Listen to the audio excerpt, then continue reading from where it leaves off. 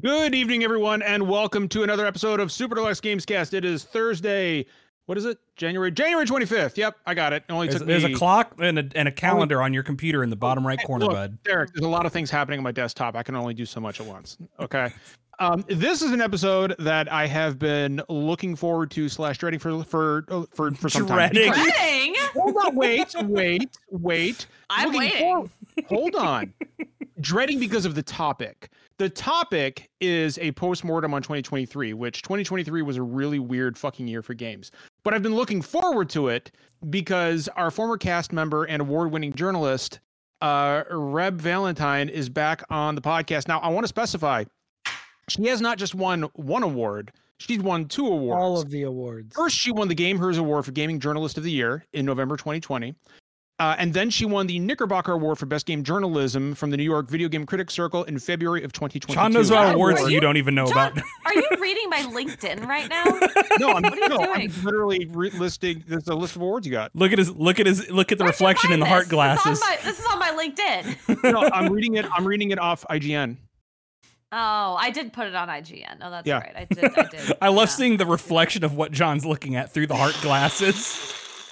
Yeah, see, it's on IGN right there. You can see it in the reflection of my heart glasses. Yeah, that's true. I did write a bio. Can we like retroactively use Reb's personal awards to like help? No, that that's guy just who John is, because he's a hype beast. One guy who got mad when we claimed we were an award-winning podcast back when Reb was still on it. Oh yeah, I remember that. Oh, He's like, "What awards? I want to see these awards." Yeah, we were like, yeah, I remember that. We were like, we're an award-winning podcast, and he's like, bull fucking shit. Show me the awards, loser. You've won no. Show me the awards. receipts. I mean, Yeah, I'll it's like- give you an award if you need one. Hell yeah. Oh yeah. It's like, my dude. You know, calm down. they're all made up, right? Yeah. Like you can just invent awards. And They don't give you money. We literally did that. Finn and Caitlin made some socks. Finn gives Finn people socks and they put the sock award on their Steam page. So Yeah. We basically were committing. And then they make AAA multi-$100 million games. We were And it won a sock award. committing podcasting stolen valor with that one. So we apologize to everyone. Reb, it's been way too long since you've been here. Hello. Hello, I'm here. I'm hanging. I told John that I will come on this podcast more often if he invites me with more notice than literally the night before. Okay, look. That's why I haven't been on. That's the only reason is because sometimes Hey, I get Reb, it's Thursday. You want to come on? I get a text from John at like 3 p.m. on a Thursday. The podcast goes live at 6 p.m. He's like, hey, can you be on? And I'm like, oh my God, no. to be fair, every time like we have a podcast, but only like 2 or 3 of us can make it that night, John definitely has the duty of like round up a buddy last minute because everyone else has the big sad. We don't usually give him much notice. It's like an hour before the show. Yeah, I won't be on.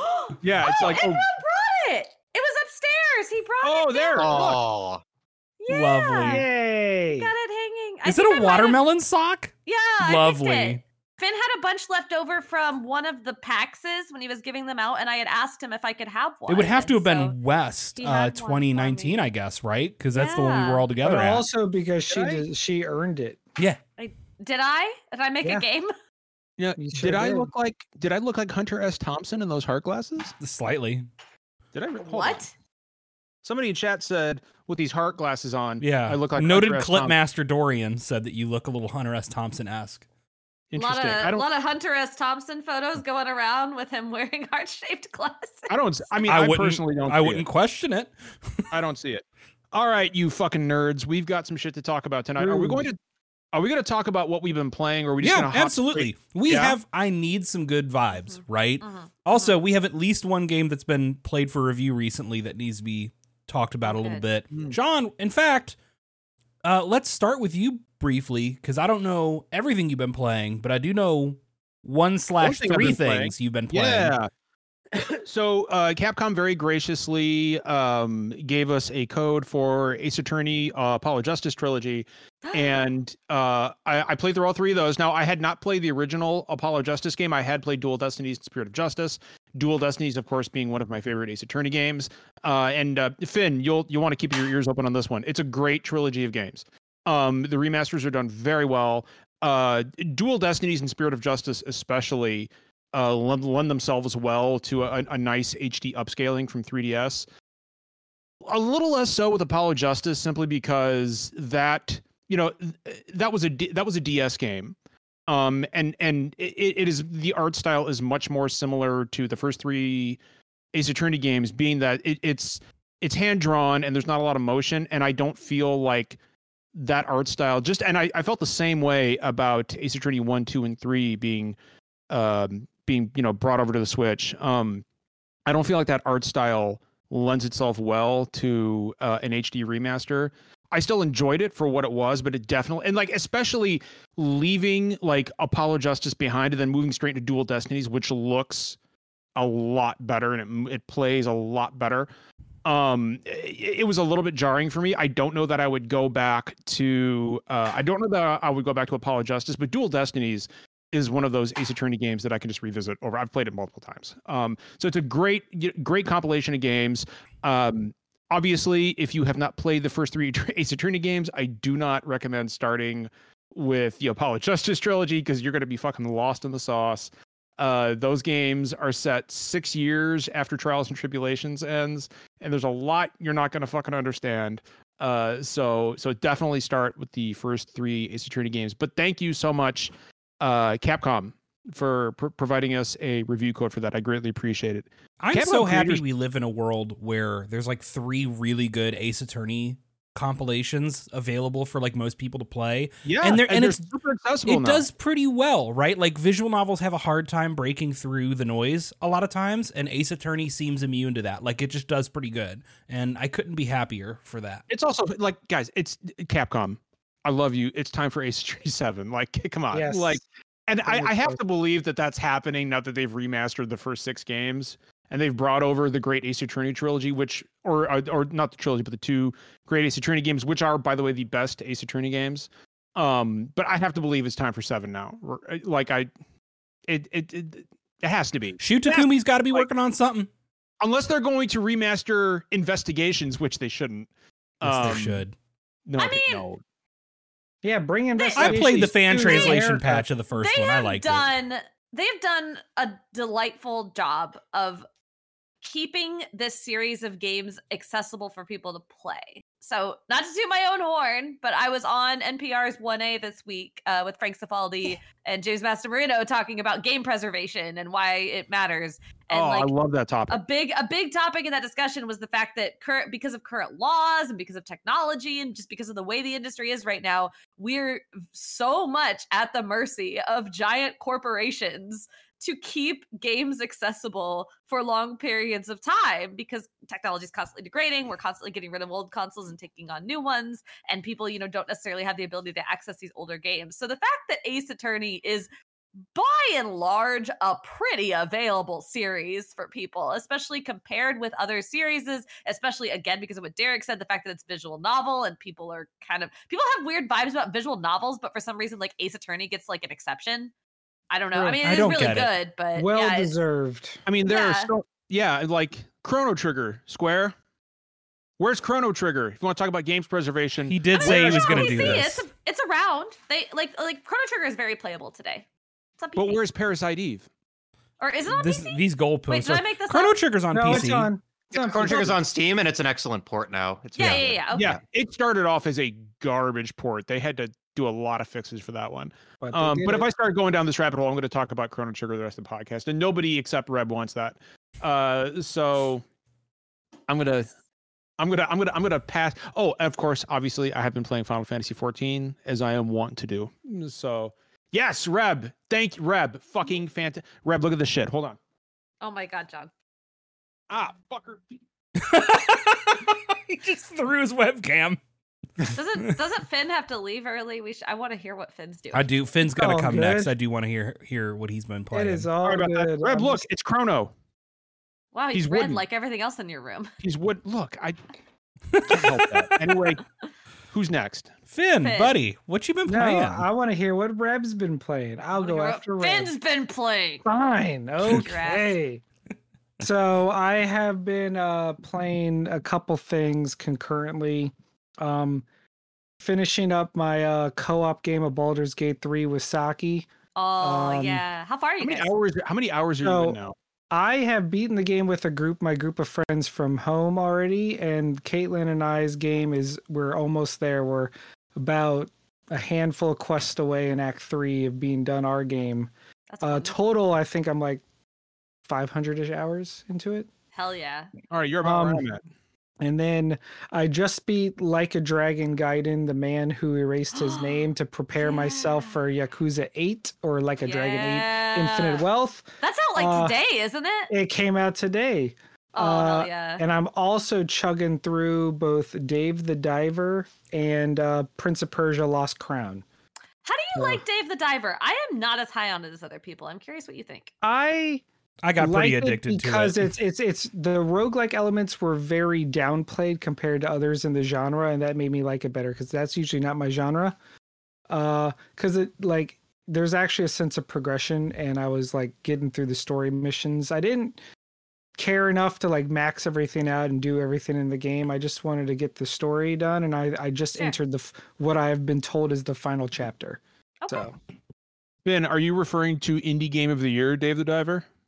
I am referring to a game that came out last year, type of production. Noted AAA production. Noted indie game, Dave the Diver. Noted indie game, Baldur's Gate 3, and noted indie game, Dave the Diver. What's that? It's No a rules. pixel game? Well, it's clearly indie. And besides that, no, that's pretty much it. That's 4 different games I'm playing. That's a lot of at the games. same That's a lot time. of That's a games. lot. I love that games you're here. doing a co-op Baldur's Gate 3 run. Imran Oh, and I it's were so doing much that fun. too. We stopped in the middle of Act 2 because the game was really buggy and we kept having like crashes that were Issues. causing us to lose progress. much- Which is Wait a till you get problem. to Act 3. I hear it is better. Oh, it's now. much better now. It's better now. It's We much intend to better go. now. We need to go back to it. We haven't had any time. Yeah, no, I love it, and so now, since I got Like a Dragon 8 is gonna be pretty much my focus for the rest of the month, Same. and I hope to get it done in time for 7 Rebirth. That's the plan. Hell yes. The winter of RPGs. The That's winter right. of our P. Our There's something there. opposite of discontent. I don't know. Yeah, there's something in there. Yeah. That's Noted right. wordsmith Rebecca Valentine, everybody. Speaking of noted wordsmith Rebecca Valentine, Reb, what have you been playing? Oh, I'm so stoked. I told Derek I had 2 conditions for this podcast. I told him I did not want to talk about a certain game that involves not talking little about that monsters shit. and guns. No. And I told him that I did want to talk about Void Stranger, which is the game that I played on my honeymoon pretty much like obsessively. And I'm still like picking up and whittling away at. Have any of you heard of Void Stranger? Do you know what that is? I have not. Yes. I have. It's like a Okay. puzzle game, right? Yeah, so it is a Sokoban style puzzle game, which means it's a block pushing game. Like if you ever played a game where you did like little okay. block pushing puzzles, that's Sokoban. And so the general gist of it is you are a little person. You're this character named Gray, who jumps into like this 255 floor deep labyrinth. And on every floor, there is a little Sokoban puzzle, and you solve it, and then you go down the stairs and you move on. And that's the basic thing that you are doing over and over. But as you go down, you start there's sometimes floors where you get like little pieces of Gray's story and this background where she was like the lady in waiting to this princess, but she also has kind of this dark past, and the princess is going to get married to this guy, but Gray's like not sure about what's going on. And so it's sort of interspersing these scenes of kind of very fluffy anime visual novel with this kind of grim labyrinth where you're occasionally seeing like these decaying corpses and these like I'm looking at horrible- it right now, Reb, but like visually, I dig this. Yeah, it's very like an homage to the like Game Boy Color Yeah. era of visuals. You're doing this, but so this is fun. Like I enjoy the block pushing, but I am enamored with Void Stranger because it is one of those games where there's some other shit going on. There's like an ARG-like quality to this where there are all kinds of weird hidden secrets and things you can do. And as you play through it, and once you beat it for the first time, you gather some information about how the game can be played and how you can do things a little bit differently.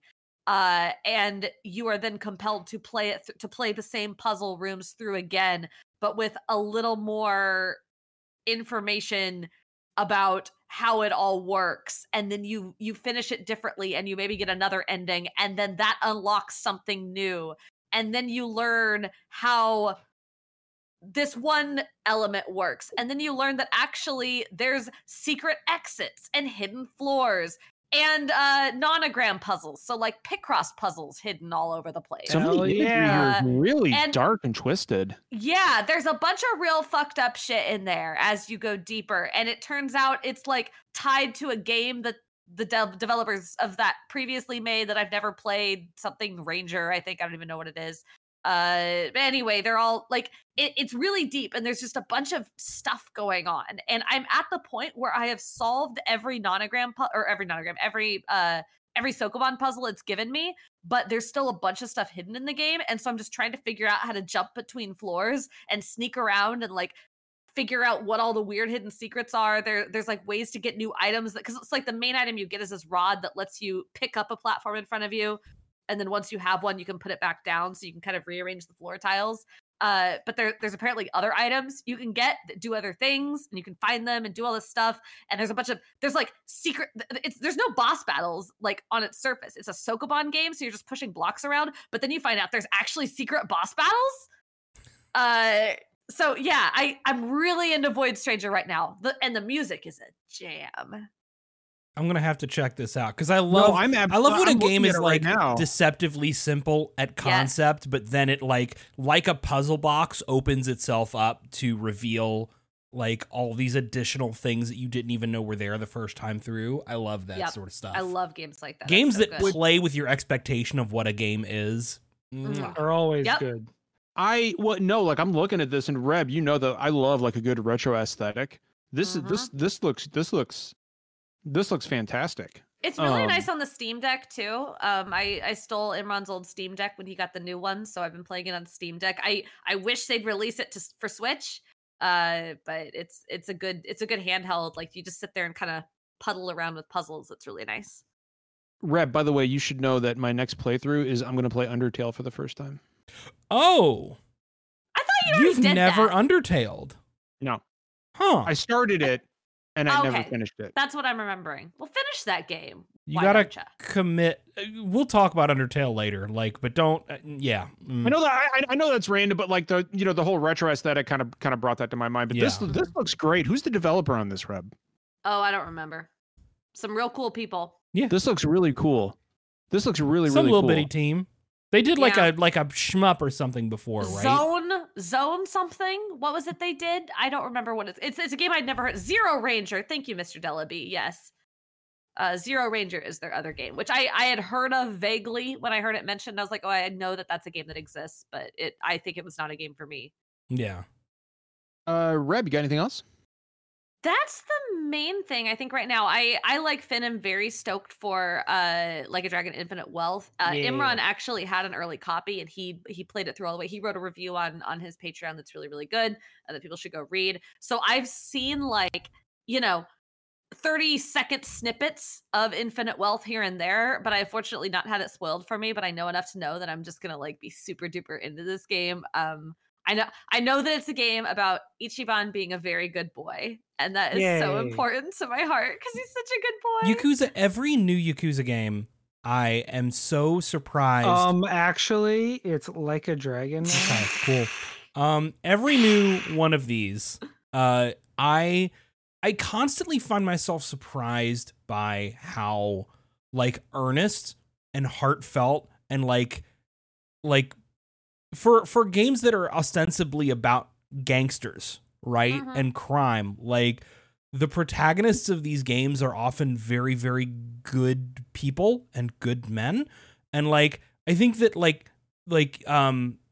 Yakuza 7, that blew up, over here in particular, being so very sympathetic to and showing the plight of homeless people and sympathetic to sex workers and being very anti the kinds of movements that seek to push people to the sidelines is very oddly progressive for art in general. Art is, they're very pro-social. Yes. In a way that I just constantly find myself a little surprised by, and I shouldn't be at this point, as many of them as I've played. But yeah, I'm very looking forward to Infinite Wealth because I'm sure it's going to be wonderful. I am very compelled over the course of the series by the fact that, like, if you play some of the older games, there are moments in those older games where you're like, oh, they did not nail this portrayal of this. There's like specifically a portrayal of like a woman who is queer in one of the early games. She's like very explicitly a lesbian. And then at the end, they're like, oh, but actually he can kind of keep her from, she just really needed a real man in her life. And it's kind of gross, frankly. Yeah. But I have become appreciative over the course of this series of the fact that these developers seem willing to, you can't really make statements and go back and edit games retroactively, right? But you can do better in the future. And they really seem to, like, every single game, I feel like they learn a little bit more about like their own biases, and they keep making like games that are better and better at confronting them. And I haven't read this article yet, but I saw a really good headline from one of the outlets that reviewed this article, or that reviewed this game, that was talking about how Infinite Wealth is very good at having a conversation about, hey, all of the main characters in this game largely are criminals. Like, they have done kind of like socially reprehensible things. Like, some of them have done murder, some of them have done like really bad violence, a lot of them have extorted people, like genuinely things that in real life you'd be like, hey, what the fuck, that's horrible. In a game you're a little more forgiving because they're protagonists of a video game, but they're genuinely really bad things. But these are games that allow you to sort of have a conversation about, okay, these are people who want to rehabilitate, they want to find their place in society, they just want to make an honest living and live their lives. Do we let them do that? Like, what does it's nice to wax poetic about forgiveness, but what does that like really mean in a societal context? And are we giving them the tools and resources to do that? And should we? I mean, yes, but should we? And like, how does that happen? And I'm really interested to see how that plays out in Infinite Wealth. And it sounds like it does a pretty good job. So I'm freaking stoked. Could not be more excited.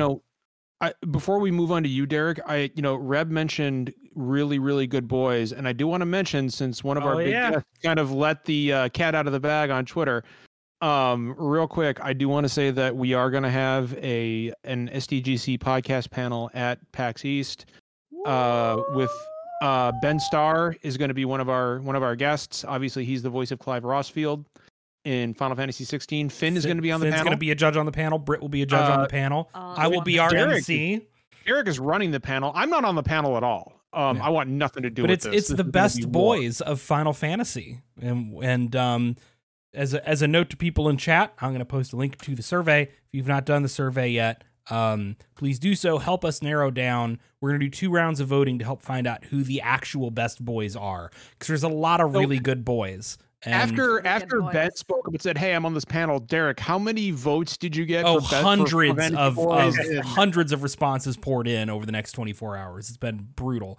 And 2 of the questions are write-ins because I don't know the MMOs, right? So like, I'm just gonna have to read through a lot of text answers to tally up. Catching up. Did Ben actually like tweet out the he did spreadsheet you had? No. But he replied to John.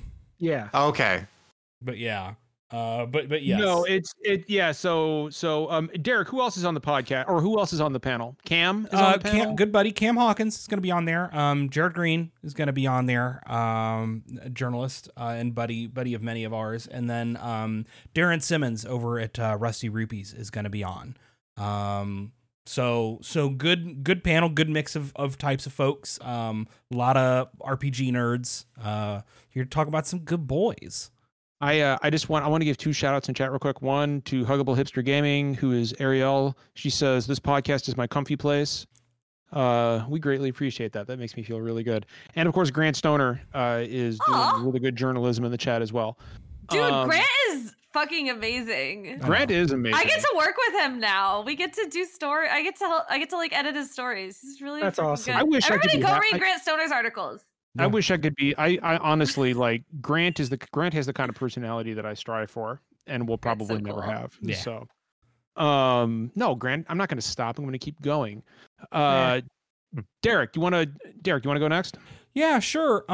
So I'm trying not to play anything that is going to be like a big time sink, or that I need to get too involved in, because of course we've got a bunch of stuff coming up that I'm interested in. I'm really interested in Yakuza 8. I'm really interested in Persona 3 Reload. I'm really interested in Grand Blue Fantasy Relink after that demo. And, not far off from now, we have Final Fantasy 7 Rebirth. So it's RPG hell here in the beginning of the year. Don't forget Visions of Mana. That's like That's summer. in the That's a summer. ways Yeah, further whatever out. it counts. Dude, We I'm got stoked for time. Visions of Mana. Okay, Yeah. continue. Oh, But we're gonna talk about but anyway, so what I've been playing two things mostly over the last week. I started a replay of Wolfenstein: The New Colossus. That's the second hell one. yeah. And it's it's so always good to kill Nazis. cathartic. I haven't played it since launch because I replayed The New Order not like maybe a year ago, and it was like, yeah, let me throw in The New Colossus. And like, I get that The New Order is maybe a little bit better to play. I get it. Here's the thing. The New Colossus is a perfect video game because it takes it is for like in that it is a very like intelligently anti-fascist game. Like it's very intentional about like the fact that you're like it displays not just, you know, Jewish people and like people of color as enemies of the Nazis, but like disabled folks, neurodivergent folks, queer folks, right? Oh, I love the fact that it just takes a big fat diarrhea dump all over Hitler. Yeah. So- Oh, right. The I was saying on Twitter a couple days ago, but like the part where you get to finally meet Hitler and he's just like a little An old man invalid with pissed on the dementia floor. who's like is so cathartic, and then he shoots Ronald Reagan.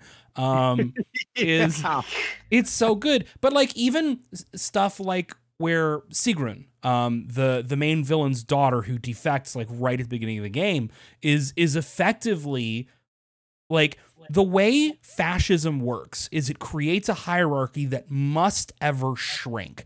Right? As soon as you get rid of all of the undesirables, you do have to create a new outclass of undesirables. So you can start with just, we have to get rid of all of the Jews, right? But, or we have to get rid of all of the Roma people, all disabled people. But eventually it does shrink to, we have to get rid of neurodivergent and queer people. And eventually your upper hierarchy is so small that you have to look at things like you are overweight and that is moral degeneracy in and of itself. To put those people, yes, exactly, to create a new outclass for people to focus on. Fascism is self-destructive and will always eat itself, but that's the method through which it works, and I think it's very smart to show that through Sigrun early on. It's just a wonderful game, and it's very cathartic. Derek, can we give a shout out to Super Spesh? Yeah, I love Super Spesh. Even Super if I have Spesh some is bad the experiences with best. neurodivergent folks who are a little obsessed with aliens. But like I do love Super Spesh. So yeah, I've been having a great time with Wolfenstein. The other thing I want to play Wolfenstein. Yeah, the other thing. Can I Yes. throw in there, Derek, that I loved when I don't remember all the names of the Wolfensteins. I'm not a Wolfenstein. I'm not a big shooty gun person, but I love the spirit of those games. I loved when the most recent one came out and they did the cycle of interviews, and this was like at this period of time where, you know, we were for some reason being forced to have a discourse over whether or not it was good to punch Nazis, which of course it always is. But people were like asking the Wolfenstein devs, "Hey, do you think it's really okay to shoot Nazis?" And they were just like staring at these interviewers, confused, like, "Yes, Yeah. I love good? the line What from are the you interview talking of about?" there's a Fantastic. lot of great things you can do with a hatchet and a Nazi. Like, I am a big fan of.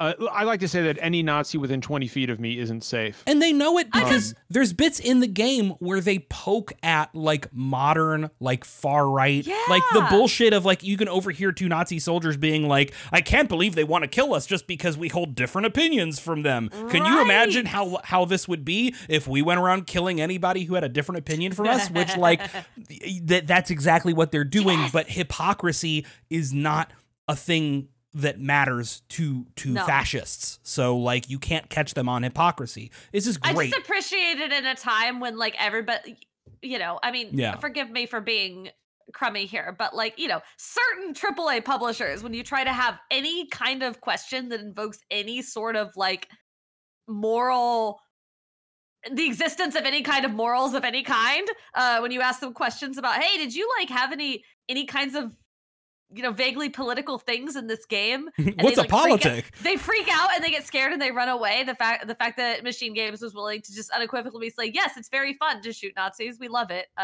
Great. Yeah. Thank you. Thank You so much, you guys. We've actually built an entire We love brand you. around it. Yeah. Yeah. I see the vision giving them Indiana Jones. Like, Kind of stoked for Indiana Jones. Look, we won World War II. We beat the Nazis. We get to say what can and cannot be done with them, and it's always morally permissible to punch or shoot Nazis. It is always morally permissible.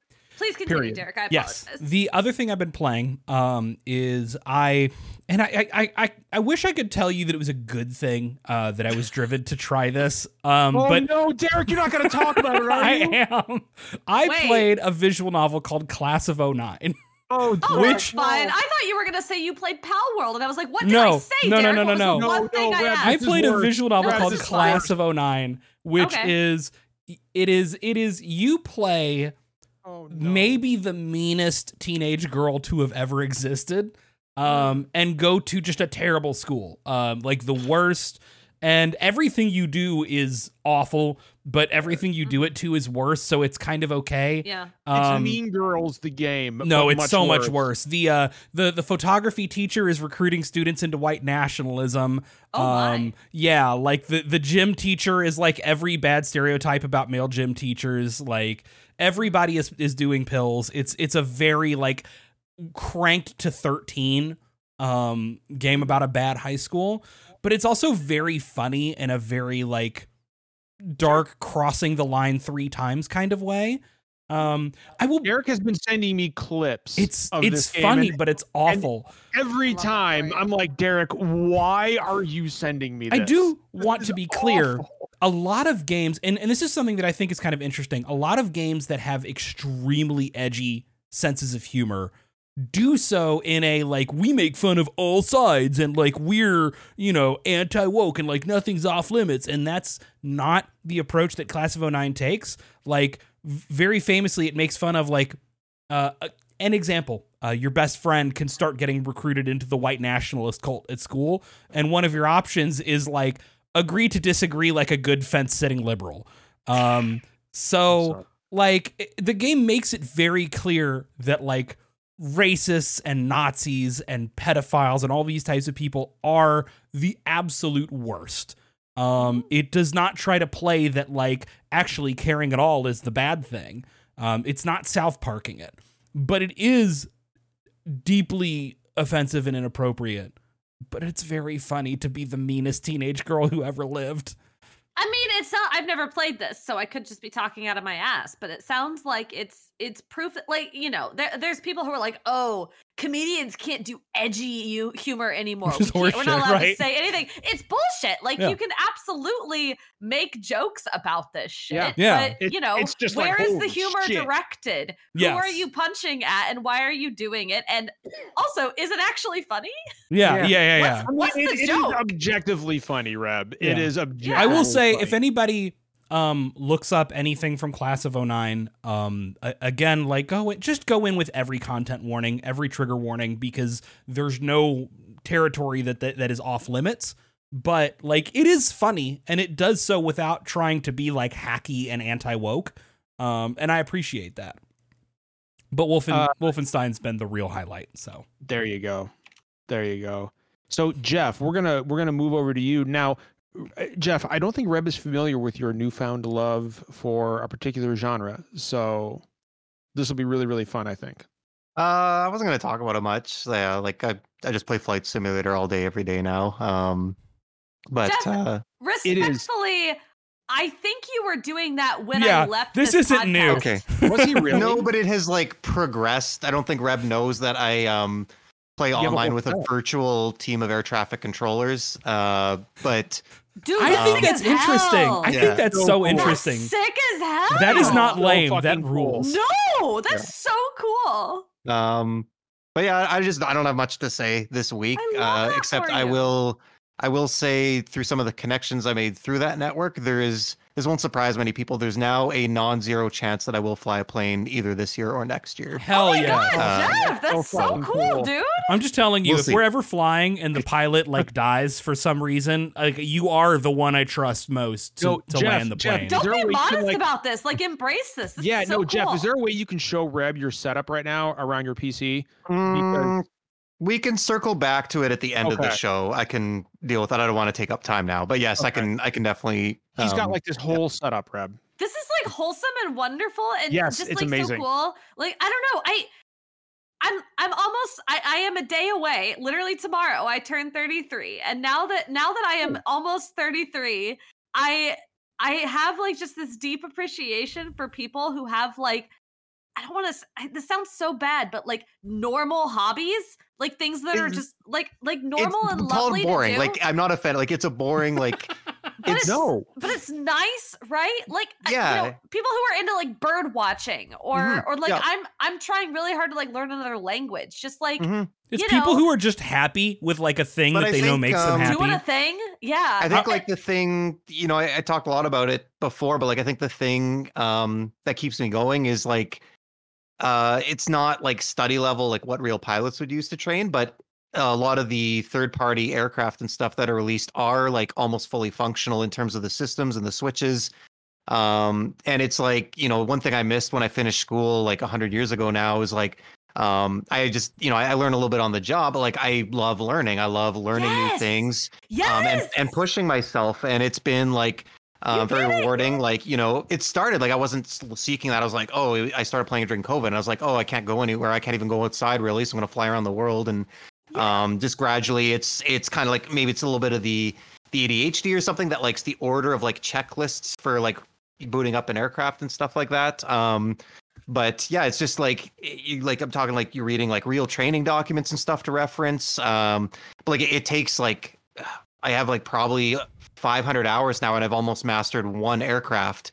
But then there's like almost infinite ones, and they're like all different types. There's really complicated airliners, but there's really small general aviation stuff that have like 3 buttons. Like it's but it's just I don't know. There's something satisfying about taking the time to like not just learn the principles of like how altimeters work and how the altitude and throttle and thrust and lift and stuff like that, but also like the mechanical I don't know, it's like learning something, and even if it never like transfers into real life, it still feels satisfying to like see the tangible results when you don't like crash and destroy the plane. Like I don't know, I want to think say it's something, really Jeff. good to No, Reb, please.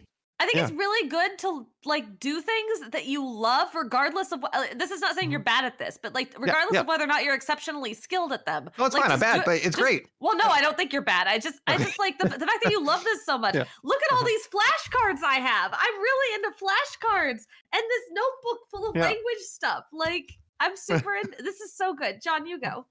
No, I was just gonna say, Reb, like Jeff will stream this stuff, and they are some of my favorite streams of all time because So good. when Jeff says there's a virtual like traffic control, I mean like real people, not like a computer program, real people who are online right now directing traffic around the world in Microsoft Flight Simulator, and it is legit the most zen, coolest fucking thing ever. And Jeff and I are actually going to do a stream on Sunday where Jeff is going to be the pilot for SDGC Airlines, and I'm going to be a passenger on his plane.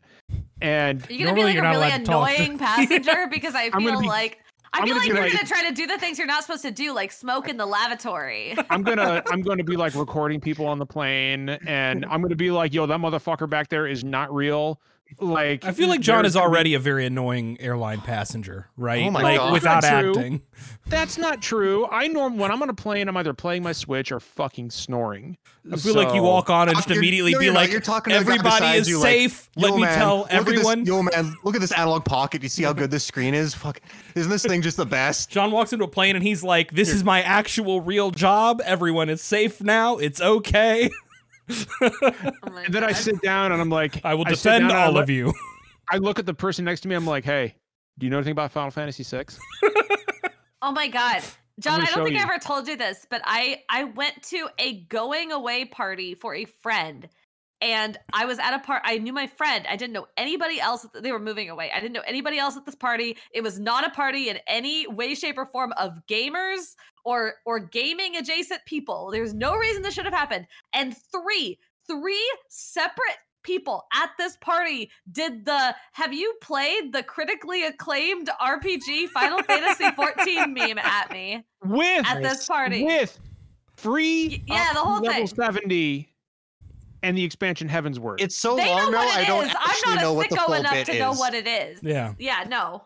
It's okay. No, Final but- Fantasy is John's very extremely like specific hyperfixation, so he's got it all memorized. I mean, do you want to make that? I mean, I'll talk about Final Fantasy 14. Hey now if you want. bud, I don't want to put you on the spot, but how we doing about that diagnosis, huh? Anyway, it is time to move on in this podcast to the part where we talk about Visions of Mana, Reb. It looks I know it's not on the docket, but Reb, it looks I didn't know this was on the delightful. agenda. This is great. But it looks fucking delightful, doesn't it, Reb? Oh yeah, it looks really good. I I've love I've Mana. only played one mana game, two mana Which one? games, two mana games. Which one? Oh, this is like really so I'm really stoked for Visions of Mana, like embarrassingly stoked for it. Imran is like in the kitchen. He can hear me, so he's gonna learn that I actually don't know what I'm talking about when I talk about mana games. Yeah. I played the one where it's top down and you have a party of 3 and there's a sword guy and a magic person and then like kind of a little weirdo. Secret of Mana. Yeah. I played Secret of Mana. And I loved Secret of Mana. It was super cute. I love the music. I was thinking like this could be any JRPG. Yeah, it could be. And There's then a I sword played guy and a magic person and a little weird guy. Yeah. And then I played the remake on was it Switch? No, it was PlayStation. Did you play the remake of Secret of Mana or the remake of Trials of Mana? I think it was Trials of Mana that I played. And The I remake didn't- was good. Trials of Mana is the one with the was ooh okay. girl, right? Yes, you never played Ew. as the Ooh girl. was- you it don't was want to talk whichever about Trials one- of Mana? It was whichever one has the shopkeepers that are like. Dun, dun, dun, I mean, those are dun, dun, dun. those are all the shopkeepers in the Mana Oh. games, but you are Okay. talking about Trials of Mana, especially Yeah, the yeah, guys in the That's turbans. correct. They got beards, and they're like, Yeah. Yeah, they're doing like a dance to the music, Yeah, and it's it's a like great actually remake. kind of funny. Yeah, you I gotta played leave? both of those. I like that one a little less. I mean, I don't know if it was a good remake or not. Imran says it's not, but the Super Nintendo version is much better. I yes, didn't. I but liked. most I people liked didn't it have that fine. option. Finn, you got but I- to bounce. So for Visions. Yeah, I got to bounce, but I just wanted to say Love I you, Finn. I love had you, to make bud. had to make a chance to get on with Reb just because I miss her. So, love you. Have a great Tell night, Saki everybody. hi. Later, Bye. pal. I will. Bye, everybody, Bye-bye. and Jeff. Jeff specifically. Does this you. ruin the wonderful streaming layout now? No, Reb, Derek will vouch that we were streaming Winter E3 with Jeff Keighley and Winter and- E3. and I mean it's not an award Yeah. show, and Visions of Mana popped in, and Derek thought that I would. Derek was like, John, do you need like a towel? Like, are you okay? Like, I was yelling and screaming. Mana is one of my favorite I franchises. called that it was Mana before you did. I am proud You of that. did. Derek's like, wait, is this Mana? You absolutely did, Derek.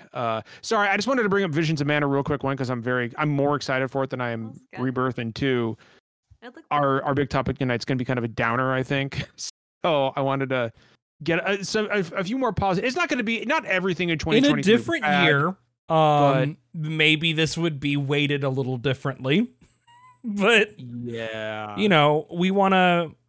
This is kind of like part one of a two-parter, like reflecting back on 2023, right? Because next year is our Game of the Year show. Next week, not next year. Next week, not next year. Well, we will have a Game of the Year show next We year. will. If we're all still here. But like 2023, I wanted to do a post-mortem, so to say, on 2023, like the good, the bad, the ugly for like the gaming industry and everything that surrounds it. I should have And- done more prep for this show. What even happened in 2023? God. Did anything Couldn't tell happen? you. in The problem is it 2023? all feels bad, right? I can Yeah. name a lot that happened, but like Mhm. the good is that a bunch of like very fun games came out, right? Yeah. And well, look, Derek. Like, I What? mean, 2023 was the year that a game came out that finally tied Final Fantasy VI for me as my favorite game of all time. That was Final Fantasy 16. Of course. Wow, go figure. Wait, really? Yes, I could have told you. Oh, this is a whole episode. I'm not even going to touch this with a 10-foot pole. Yeah. I have opinions about what I've seen of that game. I love Final Fantasy 16. God, that was rough because like I'm gonna say like this out loud so Imran can hear it. John thinks that Final Fantasy 16 is on par with Final Fantasy 6. No, he said it's up there as his favorite game, which is John different just made a in his face, defense. or Imran just made a face. Hey, look, I love what I love. And You love what you should love what there's you love. one It's thing fine. you can love what I rely on, love. and that it's that a new numbered Final Fantasy is gonna be one of John's favorite games. Like, that is not entirely true. when I'm is the last time that wasn't true? Final Fantasy 10? Ooh. Final I Okay. can't say shit because my top two games are 14 and 7. Final So. Fantasy 12. 14 and 7 are fucking great, Jeff. Yeah, That's fine. That's Final a Fantasy good 12 was opinion. one of my least favorite Final Fantasies. that's weird because 12 is one of my favorite. Anyway, we're not doing this. But Back to Final Fantasy. We're not no, doing Final this. Fantasy 16. Final Fantasy 16 ties Final Fantasy 6 for me. I've already replayed it 3 times. Like it last is, year was because I mean obviously like Final Fantasy 16 was big. It was big for a lot of us. We got to go to LA and go to the launch event, and we got to meet Ben through a lot of this, and we've gotten closer to Ben, and that's been very cool. But like, remember that period of June where we had like Street Fighter, Diablo, and Final Fantasy all hit in the same month. Less than a month after Tears of the Kingdom. Here's hit. the Kingdom Super Mario That was RPG good. remake. Yeah. That was a good game. Tears of the Kingdom had game devs posting on Twitter like questioning their life choices. You know what I mean? I God. love Tears of the Kingdom, but I am ready for Zelda to go back to like Sure, but more like of a there's structured no denying experience. that was a marvel of a game Oh, that, yeah. that nobody yeah. thought could have been done. Ridiculous that anything in that game works. I mean, hell- oh my god. Resident Evil 4 remake came out last year, which topped Yeah. the original in my opinion. The Super Mario Star Ocean 2 remake was fucking delightful. Like it Baldur's was a Gate good 3 became a video Baldur's game Gate- that every single human on like that is the closest to the Pokemon Go effect I've ever like since Pokemon Go, right? I think everyone not. played Baldur's Gate. Yeah, I'm scrolling back through the articles that I wrote last year to like see what things happened, and I keep scrolling past lots of bad things. Stadia closed Yeah. last year. That was last year. You Yeah. remember? Y'all remember Hi-Fi Rush? Yeah, That was last year. Hi-Fi I haven't Rush was played it, but I've heard lovely. great things. That's really Oh, nice. John, you should. I don't know if you have any sense of rhythm, but you've. Hey. I don't mean that as an insult. I truly don't know. But like, Hi-Fi Rush is wonderful. I mean, like, well, I'm also like, the Pixel remasters came out last year, which I've been wanting for a long time. World of Final Fantasy. A new Theater Rhythm came out. Like, it was a really good year for games, and it was a really good year for video games across genres. No matter what genre you like, be it RPGs or fighting or horror or platformers or whatnot, like because Super Mario Wonder was last year. Like, there was something for everyone, and that's good. What's bad is what happened to the people who made all those great fucking games that you loved last year. And that is something that is constantly I just saw that picture that Rev put in the Discord chat. But it is that's an oldie but goodie. But this is something that is I feel like we constantly lose sight of is that all these great games that we love from last year, all these wonderful games that everybody enjoyed, half the people who made them are gone now, out of the industry. And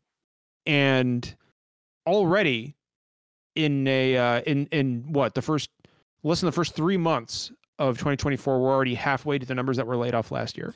Yeah. And so while there's a lot of, and I'll kick the conversation off with this. No, the video game industry is not dying. It's not going to die. But if anybody here is familiar with the term brain drain, right? Like when you lose all your talent, when you lose all the best and the brightest in any particular industry, then the quality of everything involved in that industry, be it its creative output, its writing, its direction, that all goes down the tubes.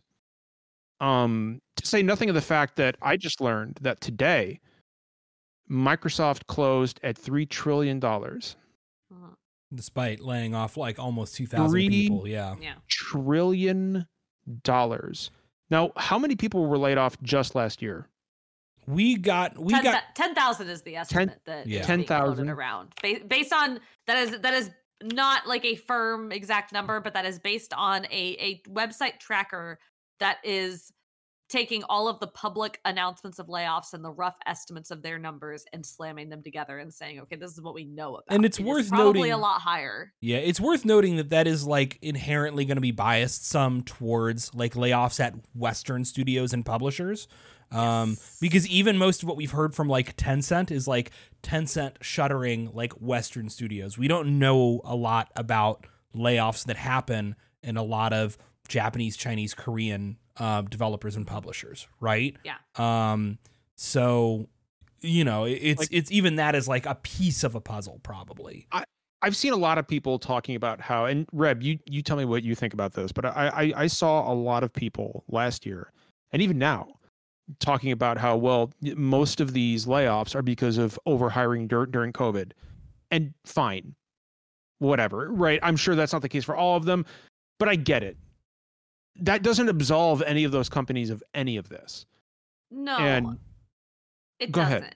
And I think that's one reason. And so I got invited on like several podcasts last year to talk about the layoffs that were happening, and that was the reason that we were talking about on most of those podcasts, because it's kind of what we thought it was. But I think as it drags on, because we say 2023, this has actually been going on since the end of 2022. So this has been going on for like a year and a half now. Like, this is a really, really painful time. And we're now looking at over 5,000 layoffs just in January alone that we know of. Like, it's really dire. And the question is always, well, has this ever happened before? And I'm like, I don't know. I haven't been here for 40 years, but it feels exceptionally bad either way because it ultimately impacts human beings. I think it goes a little bit beyond just overhiring during COVID. I think what has been happening is even you read the riot letter, which was kind of, I mean, I don't mean this to praise them, but it was sort of helpfully transparent in certain ways about what's been going on. They've at least got a good severance package. I guess I'll say that much. It seems like it. Yeah. I mean, I don't really trust corporate explanations of those things, but seemingly yes, allowed. But going back to like 2018, 2019, talking about Riot's been making these really big bets. They've been spending a lot of money. They've been saying, okay, well, we want to invest in projects that we don't necessarily know if they'll do well. So like, we've got League of Legends. League of Legends is, League of Legends, freaking incredible. But we're going to invest in Riot Forge, this indie label where we're going to like support these small studios to make games that are in the League of Legends branding, but are like, smaller scale or like genres that don't necessarily like fit with League of Legends or whatever. We're going to invest in new tech. We're going to hire bunches and bunches of people. We're going to spend money on stuff. And I don't think they were the only ones. I think a bunch of companies were spending money on stuff, and that stuff can be a lot of different things. Sometimes that stuff is really cool indie projects that I'm super excited got money to exist. And sometimes that stuff is like fucking AI and blockchain. Yeah. It's a bunch of stuff. And everybody was really ambitious with their funding, and funding was kind of going out the wazoo. And there was a period in 2020 where everyone kind of pulled back their funding a little bit because they're like, oh, fuck, there's a pandemic. I don't know what's going on. Are we going to be okay? But then it became very quickly apparent after like a few months of 2020 that, oh shit, the thing people are doing in the pandemic is playing video games. So we got to invest more. And then they started spending even more money. And they overhired and they overinvested. And again, this is when like blockchain and NFT technology was like really blowing up in the gaming space. Well, amongst investors, not really amongst, audiences. And then AI coming on the heels of that. And so they're investing and they're investing and they're investing. And the line up to this point has been going up and to the right. And for a couple of years in the pandemic, it went even higher. And everyone was super excited about that. And now it's kind of like, it's not down. Like, the gaming industry is not doing poorly. We're releasing a bunch of great games. But a really good example is I just lost it. I guess like the idea of like the extraction shooter, right? Yeah. Like there's a couple super mega popular extraction shooters that are making piles and piles of money. And a couple of years ago, everybody kind of looked around and went like, oh, that's the trend. That's what we got to do. And so everybody like jumped in this train of like, oh, we got to make like multiplayer online shooters that are going to do really well. And so everyone's making one of those. And all of a sudden we're finding out, oh, wait, everyone's making one. The 2 games in that genre that are going to be hits are already out there. Our game's going to fail. Yeah.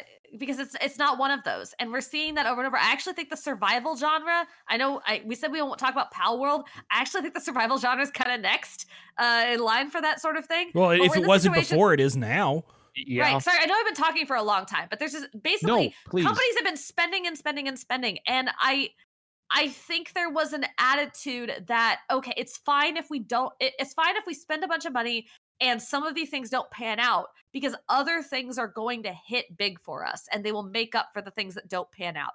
And that's not the worst strategy in the world because it does mean that you get like, really well crafted stuff that is not going to sell tons and tons of copies, but is going to be inventive and artistic and like critically acclaimed or whatever. But then you also get, the bets that will bring in money. But everybody just over invested. Everybody made terrible business calculations. People with money didn't really think long term, and maybe some of the stuff they invested in was worthy, but the sort of scattershot approach that the games industry has been doing of just throwing money around and forgetting that video games take not just 3, not just 4, not just 5, maybe 6, 7, 8 years to make a video game, and then it may not make you any money. Like, I don't know. People have been CEOs way too careless with money and way too careless with people's lives is kind of the moral of this story. To me, Yeah, I think like sorry, go ahead, Jeff. No, I was gonna say like Reb nailed a lot of my thoughts on it. Like I think everyone, like, especially when people are angry because like this stuff is just infuriating. Like it's nice to just find like one cause, but it's like so complex and there's so many like different factors at play. And like the main one I think it absolutely is like the overspending and stuff. But like games in general are like a weird entertainment, I guess, is a weird blend of technology and art or business and art, I should say. And they're always going to fight a little bit because these companies all literally exist to make money. Like as much as we want them to like treat their workers humanely and stuff like that, like Microsoft exists solely to make money at this point, solely to please the shareholders. But like, that doesn't mean that within that framework, like we can't still make good games. And I think like because games also share that sector with technology and art, like the tech sector has been having a real rough time. Things like you look at the layoffs, like Microsoft last year, 10,000 nominations were in Xbox, or like Facebook and Google, like no one's really immune. And it's not the .com crash from like 20 years ago, but like it's a little .com dip, right? And I think some might be better off than others. The companies that are maybe purely in games, it's not like apples to apples. Like people keep trying to compare different companies and stuff. Like it's all a little bit different. Microsoft's in a different space than Sony because like gaming is a much smaller part of them than some of the other tech stuff. But like when they go to make financial decisions, they're going to pull like they aren't necessarily going to spare Xbox layoffs. Like they're like, we need to make this many cuts across all divisions, and it's going to be one of them. So it's so complicated. But I think like the stuff too, like that everyone is struggling right now, right? The stuff that we face, like high grocery bills, huge interest rates, high cost of living, whether it's intentional or not, like Reb said, like the money crazy. Look at like some of the studios, like some of the studio office space that these companies have, like great, like happy workers are good workers. And I think it's awesome that like companies want to provide a nice, a space that feels relaxing and feels where they can be productive and stuff like that. But at the same time, like, look at the location, like look at like some of the excess and stuff. Like I remember seeing pictures of like the new Kojima studio. I'm not like trying to single them out. That's just the one that comes to mind. It's like someone has to pay for all this stuff. And like, you can't really unmake that studio. You can't undo that office, especially if you're locked into a lease for 10 years, but you can let workers go to like save. And like, these are really like Band-Aid fixes, I think. But I think these companies just hit the panic button. And the other thing, a couple people in the know, like in our Discord have been saying like a lot of these big companies, there's like a magic number and it's revenue per employee. And it doesn't really matter. Like Microsoft's not bleeding money, but like the shareholders want to see a good revenue per employee. And like, if you're not increasing the revenue high enough, you could also affect that by decreasing the employees. And it's so cold and soulless, but it's values on a spreadsheet, like, right? Like the worst possible thing about capitalism is excess, right? And what Jeff said it reminds me of a similar situation from the mid 90s, right? Developer called Ion Storm, which was headed up by Derek knows what I'm talking about, which was headed up by Doom Quake, John Romero. It was headed up by John Romero. And Ion Storm at this point in time, like they were riding high off of the Doom hype and the Quake hype, and this Derek was back in the days of when they started developing Daikatana. I was going to say, are you really about to use Daikatana to try to make a point here? No, but no. The point I am going to make is their studio consisted of a 4 stories at the top of a skyscraper. These guys were all driving Ferraris to work, and they had fancy tech at the time for 1996, 1997, like hologram technology in their office, and at the same time, and what happened is none of that money was put into paying their employees and actually developing good games. Now today we're seeing a different kind of excess, right? And it's just flat out corporate greed. There is, every time we see people let go, be it in 2023, 2022, 2024, it's always followed by the words, we are trying to create the best possible games for our audience, and we're trying to do right by our people. It's the same regurgitated language every single time, just packaged up slightly differently. Look at the statement that Phil Spencer released today. Yeah. Right? Like it's garbage. It's pure garbage, right? It's like, thanks for all the good games you get. What's that? It's corporate PR, and it's the same thing. Right. It reminds me, it was something like we're shaping ourselves to be the best version for the future. It reminds me of it's not quite as blunt, but the horrible Bungie statement where it's like, we kept the right people. It's like fucking just shut up for a day. With the I know they need to release these statements because the investors need them, but just shut the fuck up. So I think what we're seeing is kind of a reckoning caused by a bunch of different factors that have gone unaddressed for a long time. And I'll make it really clear that the correct answer to this is not the layoffs, right? Because as every single human being, are a symptom. Well, no, because every single human being with a conscience has pointed out that why are we not seeing CEO cuts? Why are executives who make the decisions that turn out to be bad never the ones who lose their jobs over it, right? All that sort of stuff. That's true. I also think it's worth pointing out, as many others have, that the people who are getting laid off are disproportionately women, people of color, queer folks, right? Disabled folks. It is disproportionately people who do not wield social and political power within the industry. That means it's not fair, because even if the layoffs were necessary, you're picking the people who need to be staying. And all this does is make it even harder for, women of color, for example, to stay established and find people like them within the industry who have experience and to be mentored by. And now with all the layoffs, it's not maybe, I don't know, whenever games are thriving, it's not like when a studio closes in an otherwise healthy industry and it's all the other, publishers are out there putting out their job postings here, if you were affected by this, come apply. It's kind of everyone's closed for business right now. And it's, and I don't want to say impossible, it's going to be hard. You've got a lot of thousands of people all fighting for a very competitive job. Imagine trying to get your first job in game dev and you got to compete against people from Blizzard. It is eventually going to level out. It will eventually level out. The problem is that what Derek said, it's going to level out with a bunch of old white dudes left in the that's where it's going to level out as, and then we're back to where we were however many years ago. 10 years ago. I'm currently working on a story about the human impact of these layoffs. I very much look forward to that. I've gotten over 50 responses from people just telling me these heart-wrenching stories, and a couple of the people who have emailed me have been I am currently or am on the verge of becoming homeless over this. Yeah. And it sure, I'm glad the industry is going to eventually pick itself up again. That's great news. I'm glad that eventually these companies will turn around and hire people again. I'm glad that eventually everything's going to be okay.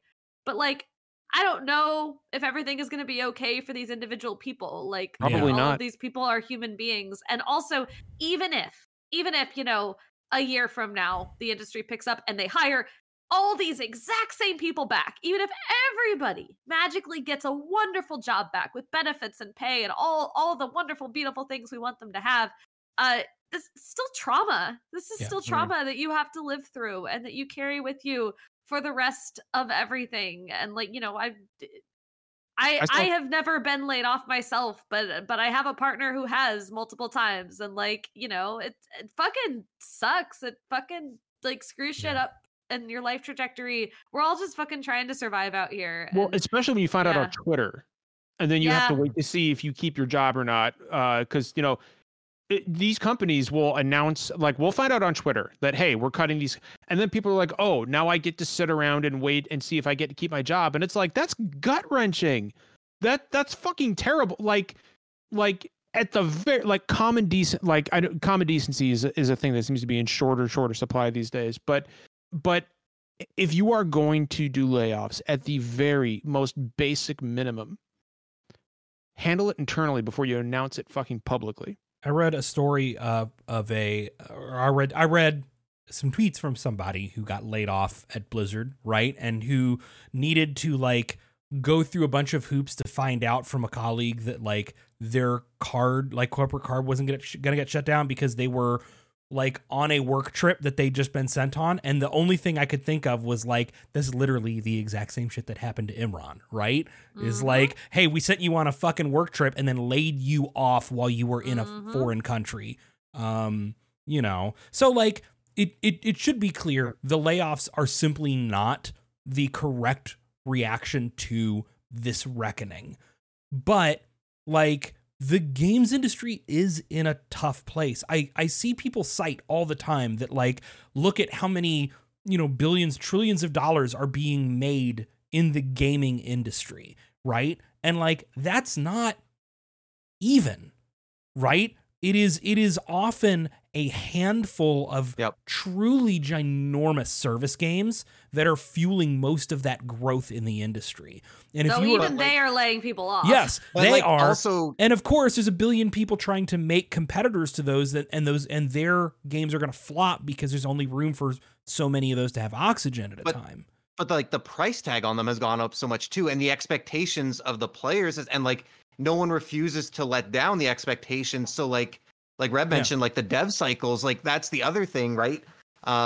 Years ago, when I don't know, when studios are cranking out a trilogy in 5 years, you can have a miss or fuck up, and 6 months, a year, you're back on your feet with halfway through the next game, and you can recover really quickly. It's a lot of these closures we see, I think a lot of the Blizzard layoffs were related to the survival game that they were working on for 6 years. There was at least 100 people there, and I think a lot of them were laid off. Is you put 6 or 7 years into a game and $300 million, and it wasn't even close to done. And it's not getting there. That's part of the problem. The layoffs aren't the solution. The problem is just the industry, the way games are made right now isn't sustainable. I'm glad crunch is getting a little bit better. I'm glad that's a little bit more on mind, and some of the culture around places is changing a little bit. But again, I'm worried they're looking to the wrong solutions to mitigate that, because if people aren't working 100 hours a week anymore, games are going to take longer to make. So something else has to give, and it can't be just laying people off. Well, and there's something else that I think we don't talk about enough in the wake of so many layoffs, so many people losing their jobs, in that the people who are left behind suffer as well from something different. And it's called survivor's guilt. Yeah. And as somebody who has dealt with that in a different capacity, but survivor's guilt is survivor's guilt. It is a terrible thing to watch your friends and colleagues pack their stuff up and walk out the door while you sit there and continue to do your job, powerless, knowing that there's nothing you can do or say to help them that'll make them feel better, to give them comfort, but also that constant feeling of having a loaded metaphorical gun pointed at the back of your head every time you walk into the office, thinking, is today my day to lose my job? Is today my day to get fired? I don't know how anyone at any of these companies could ever feel secure in this kind of environment. So if I may John. Please. Because you said, I just want to point out, because you said that, like, you brought up your experience with survivor's guilt and said, like, I know it's not the same thing, but, and I actually want to say, I think it's more meaningful for somebody like you and the survivor's guilt that you have to deal with. Let's call it like it is, John. You had to clean the strawberry jelly remnants of a superior officer out of your fucking ear, right? You know survivor's guilt. So for someone like you to be able to speak to and say that the kind of shit that these people are dealing with is real and matters, like, is powerful and is impactful. This is not like you latching yourself onto like something more important than you. It's you lending expertise, emotional expertise to like a very, very painful feeling that a lot of people are going through.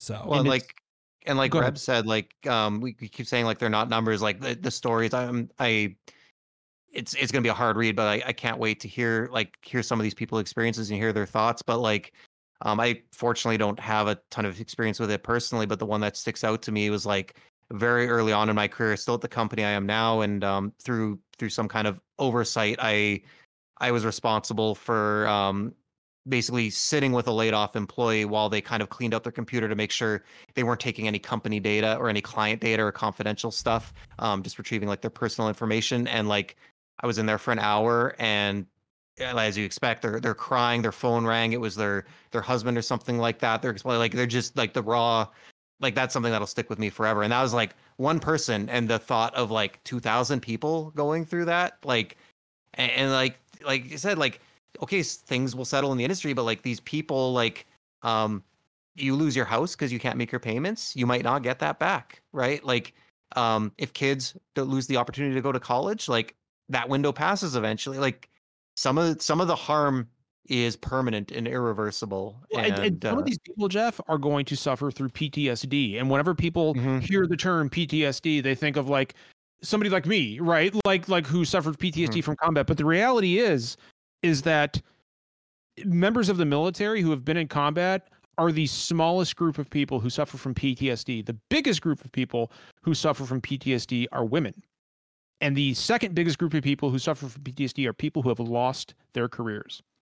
And it is not something to be fucked around with. It is not something to be trifled with. It is something real and something horrible that is going to follow you around like you're carrying a goddamn bag of bricks over your shoulder for years, potentially the rest of your life. It's something you're never going to forget.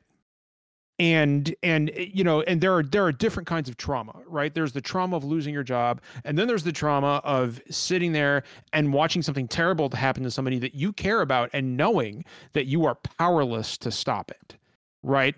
And that's really, like, when I talk about survivor's guilt, that's what I mean. The idea that, well, it should have been me, or I should have been with them at the end, you know? And watching your friends, your family essentially, walk out of that front door carrying their boxes of shit, like, makes you resent yourself because they are losing their jobs and you are not. And that is something, these are all things that I wish were being talked about more in these circles.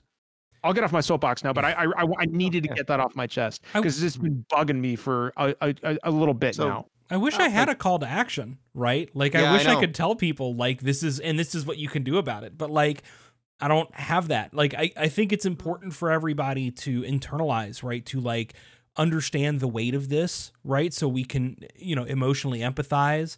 None of this is ever going to hit the kinds of people who are harassing and mocking people who got laid off, right? On Twitter. None of this is going to reach some shithead white boy streamer. But who gives a shit about them? You know? Exactly. Like, but like, cares? we can internalize and like empathize and do it. But it's not like you can, if you want to engage with gaming, like as an art form and as a hobby, it's kind of extremely difficult to try and do so, like, with your wallet to make changes. And like I want to say, it's like, the industry. like I've said before, like my kind of line is just like I don't really like boycott stuff to affect like anything, because I know like my individual things. It's more like I want to support projects that I feel good about. I want to feel good about how they're made, the environment and what they're made, the intent behind making them. Like I want to feel good about what I'm investing in because that's what I'm doing. And I don't want to reward stuff that I think, but like at the end of the day, I'm like going through this. I'm like, okay, what can I do to help this? Like, okay, well, I can like try to boost up all these small indie studios by supporting all the games, but like indie studios can have like a shitty CEO at the head of those 10 people too. And like we've seen with all this stuff, the first people to go are not the people, like it's the people at the bottom, like, and your money doesn't go to them, it stays with the people at the top. So I'm wondering that same thing. I'm like, there's so many great games like last year, and like already into this year, we got like I think Tekken 8 and Like a Dragon and the new Prince of Persia. Like we got 3 banger games in 1 month, but like how do people balance like enjoying this stuff knowing like what's going on behind the scenes? It's really a position no one should have to be in. Reb, please. I got 3 things you can do. Yes. I got 3. So number 1, I hear what you're saying about like not knowing on indie projects. As someone who's reported on shitty indie CEO behavior before, boy, hate that shit. Yeah. But you can't pull the curtain back on every single studio and every single game. There is no way of knowing it. But I do think broadly and generally, if there are small projects and small teams, the smaller the better, honestly, whose work you really love, that you have a meaningful and tangible way to support, whether that's supporting a Patreon or a Kickstarter, or I mean, Kickstarters are a little dicey, but you know, especially if they're asking for a fairly small amount and you can see the proof in the work that they're doing, or if it's just an independent creator or something like that, even vocally supporting the work that indies are doing. That can be a really powerful thing, because the impact that you're having in those cases is so much greater than, you know, where if I go on, well, if anybody goes on the internet and just says I like Final Fantasy, I love saying that, but doesn't do shit, frankly. Everybody likes Final Fantasy. So if there is a project that you're really passionate about, especially on the smaller scale, that can have a really big effect. Number 2, be vocal in your support of unions in the games industry, especially when those unions are actually formed and specific. Having vocal support in public spaces is really powerful for unions. So like ABK Workers, Raven Software, ZeniMax, those are 3. I don't know if you noticed, but CWA put a statement. None of their unions in Activision Blizzard were hit with layoffs today. And that's because it is actually harder to lay people off if they are unionized. So being vocal in your support of them. I know it feels like a tweet doesn't matter, but my understanding from talking to people who are unionized in the games industry is that actually it kind of does. Like being able to point and say, yes, audience sentiment is on our side is really meaningful for those folks. So wherever possible, you know, be vocal in your support of them. It doesn't necessarily prevent layoffs, but it can make the fall a little bit softer when they do happen. And number 3 is like really cheesy, but I don't know, just like be a nice person. We can't really change the world like as individuals. None of us are presidents or world leaders, but we can clean up our own little corner of it. And the best we can do is like be kind to developers, be kind to, I mean, we're all kind of like vaguely involved in games. So like, you know, being kind to the developers we know, being kind to the people in games we know, not spouting off. We don't need to spout off with like shitty opinions on Twitter every time something dumb happens. Like, you know, just being a nice person and taking care of each other and I don't know, like donating to causes we care about and making sure that we're doing community support and community outreach when shitty things happen. Like, yeah, I don't know. Those are the 3. That's what I got. Yeah. You know, I want to give a little piece of advice to anybody listening. And it's, you know, you also have to, like 2023 was a weird year for a lot of people, right? There was a lot of good that happened and there was a lot of bad that happened. And one of the things that I found myself, one trap that I found myself falling into in 2023 was feeling guilty about enjoying the games that I was playing because I knew what was happening to a lot of the people who were making these games. And I'm going to urge everybody listening to this, try not to do that to yourself, because there's nothing you could have done to save those people's jobs. And 2, the people who are making those games, I guarantee you, want you to enjoy them. Nobody makes a game thinking, man, I hope they fucking hate this shit. You know, like I hope people despise this fucking game that I'm making. Unless you're Yoko Taro, which does seem to be right. I can imagine Yoko Taro sitting down at a desk and going, "I hope people hate this." Right, Yeah. absolutely. But okay, so aside from Yoko Taro, most developers want you to enjoy because they're pouring a little bit of themselves into whatever game they're making, right? Like you make video games because you love video games. This isn't one of those industries where people get into it like accounting, right? It's like, okay, well, I don't, it's like nobody goes to work for Geico because they really love working in a fucking call center. Okay. It's like, nobody's like, oh man, all I want to do all day for 9 hours is listen to people complain about their insurance rates. That's what I want to do. People go into games because they love games. The arts are important. That's why they're there. Like that's what it is. Gaming is the arts. It's one of many arts, but it is the arts. And like, right. It much of it may be very corporate, but like that's true of film, right? But like people get involved in the arts because they're passionate about the arts, about creativity. And like, I think it's very important. If I may maybe add slightly on to what Reb was saying, Please. Is I want more people to talk about and think about gaming as an art rather than as content, right? Mhm. Like content is the bullshit we do, right? I'm banning the word content. I hate it. I hate capital so C much. content. Talking about capital I hate that C word. content. Trademark. John is a big proponent of using that word as often and as ironically as possible, and I Just hate it. because I know it pisses Derek off. Yes, but like games are not content. Like movies, TV are not content. AI cannot replicate them, right? It's art, right? Even the big, dumb corporate shit is art because so many artists worked on it to make it. And I think if we think about this industry as an arts industry and we think about the games as art and the people who make it as artists, that helps keep us in the right frame of mind to discuss this because it's not X number of people got laid off. It's artists. And art is what keeps us going in the hardest of times. Like Reb said, what was everybody doing in 2020 when we were all locked inside? We were all going to movies and books and TV and video games because We were art playing is Animal Crossing. the That's only what literally thing. everyone was Animal doing. Crossing brought the It's world art. together. It's Animal art. Crossing is art. And art makes us, like, art gives us a reason to keep going on this bitch of an earth.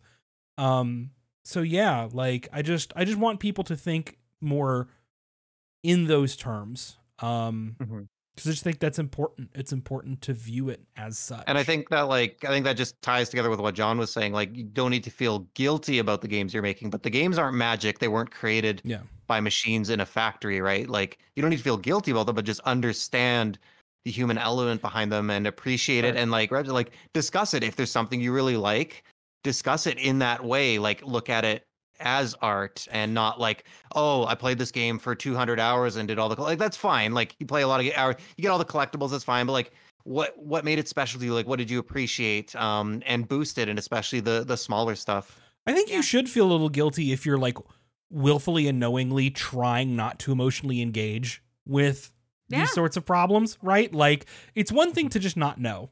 Right? Sure. That's I understandable. just want to play games, Derek. I just want to play games. But right? like, if you know there's stuff going on, like, I like, you can have problematic faves, right? Like, I love plenty of games that come that had like horrible crunch or layoffs surrounding them, right? And like, I don't have to convince myself, right, that those things didn't happen or aren't real in order to enjoy the art that came forth from it.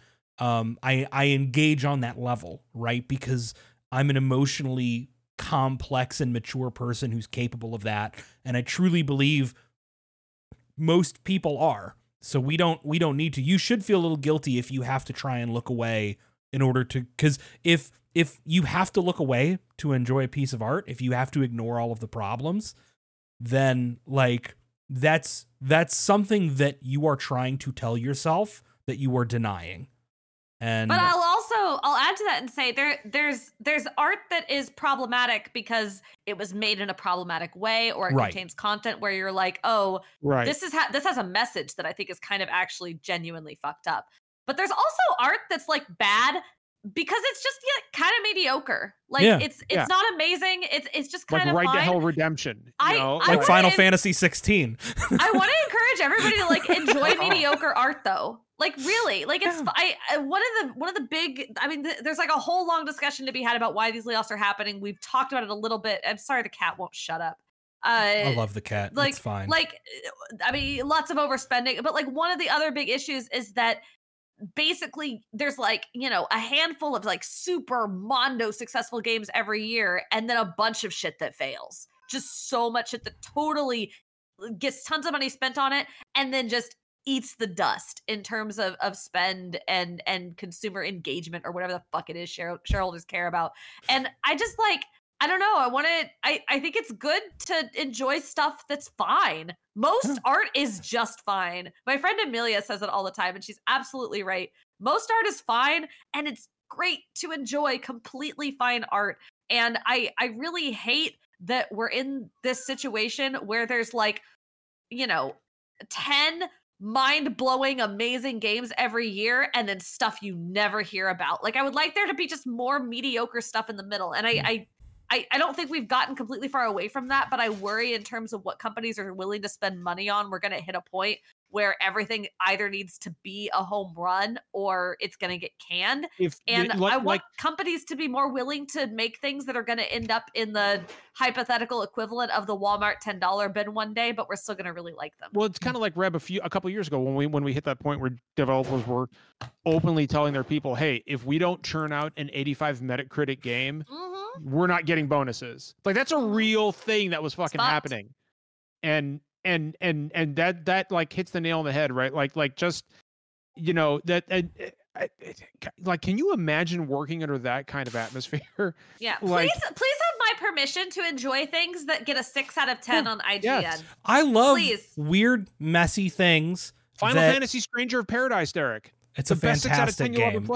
It's a fantastic pile of garbage. I love it. Yeah. Like I said this so much when we did the FF16 review, right? But like so much of my growth as you know, somebody involved in art in any way, right, has been my ability over the years to separate like I like it, therefore it's good, or I don't like it, therefore it's bad.